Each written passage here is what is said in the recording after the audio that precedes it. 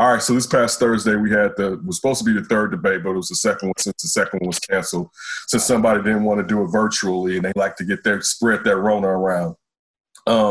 They did have it set up to where you can be muted since the last time Donald Trump wanted to talk over and be a brute, which I don't think was used properly.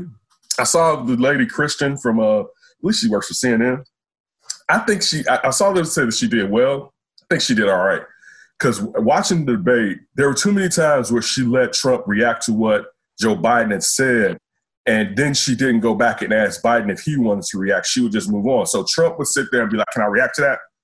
And she would let him go, and she would let him go. And even though if she wasn't supposed to, she would let him go. But then she didn't do the same to Biden. Even one time she asked Biden, he was like, "I have nothing else to say." I thought Biden won the debate. He did lose himself a couple of times. You know how Joe kind of has his elderly moments. He had about two of them. All right. He had about two of them, right? I did see this funny line, this funny meme where when Joe was talking about, I think he was talking about Hunter, when he's talking about cocaine and problems in the family. And when he said cocaine, Trump's eyes went. And I don't know if it was because of just talking about drug use, as far as he had used this drug, or just because he was thinking that's wild that you got to be out here talking about your son on drugs. Even though I do think that hit home with Joe Biden talking about the problems in families. I mean, because you forget that he lost his first wife and his daughter in a car accident, and Hunter survived that car. Hunter survived that car accident. You know what I'm saying? So think about that. And then even when you talk about Hunter's drug abuse, he lost his brother. So it's just him, Joe, and the stepmama, basically, or whatever. But him being honest about his son's problems, as Trump again was trying to hash up this news that came out in the last 12 days that most newspapers aren't even putting out because it just seemed bogus as hell, about Biden and Hunter and how much Hunter was getting paid and all this other mess. And we know how flippity-flip that family is, the Trump family is, as far as doing things that are reputable, I guess I should say. But yeah, it was definitely interesting. I voted yesterday too. We went to go vote yesterday. So actually it's a problem with me watching these commercials because it's like, I don't want to see this shit on the TV. I already took care of my business. Right? Did you go full family? No. Yeah, actually we did. We left the kids in the car. We pulled up. There was no line there. Since the weather was bad, we was like, man, it may not be a line, so let's go. We pulled up.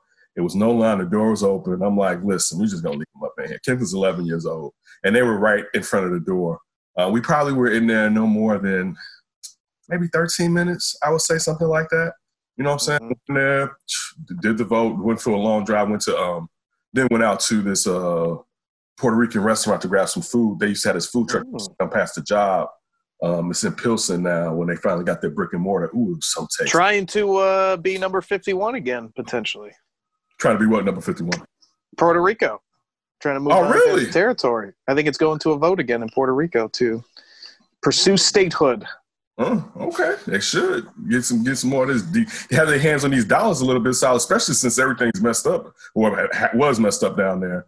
But yeah, so anyway, I already voted, but it's still getting back to the debate. It was a cool debate. I feel like for the most part, you've made up your mind. The funny thing is they had people that were there after the debate that hadn't made up their minds. I don't get it, right? Like I personally don't get it. But Ryan, what were your thoughts on watching this past debate? I agree with you. I thought it really hurt Trump that he couldn't just talk over everybody at the whole time. I mean, that's part of his draw. Like, if you have to keep him quiet and it's about being succinct in a message and really coming out lucid and coherent, like, he's not going to – that's not his thing. His thing is trying to be like what was that show? The Apprentice. Like, basically turn into a sitcom. Like, let's turn this into a show. Let's be really entertaining. We'll get my base and maybe some, quote, in-betweeners or undecideds to come to my side because I just look like a fun party or something. Mm-hmm. So that definitely hurt him. And I just think, I'm really interested to see this election, like after this debate. Now that, not that I think debates really matter that much, like you said, and changing people's mind or decision where they're going to vote, but maybe it does have somewhat of an effect. It's kind of like on your brain a little bit more after debate. And I always think of his little base as that silent, like, majority out there. Maybe they're not the majority, but that silent group. And I just wonder how it's going to shake out, because all these polls, it's just like last time with Hillary. It's like, Biden's going to win, Biden's going to win, Biden's going to win. Like, he really has this thing pretty much sewn up, assuming no allegation or something comes out or something PR-wise. Right, but how many, everyone's voted. I mean, not that. Right, but like you said, a lot of people are voting already. Yeah, 15, listen, I think last night it was 52 or 53 million people voted. I was watching CNN last night. I mean, just think about that. And the crazy thing is this, the thing we've been saying here at home is, where have all these people been? Because, we go vote. And it's like, well, first it's like Olive Harvey. Like, we didn't go to Olive Harvey because there's been lines at Olive Harvey. We've never really had to ever wait in any line at Olive Harvey during any election. We've at least been the last 3 years, 3 elections, I should say, that we've gone there to vote.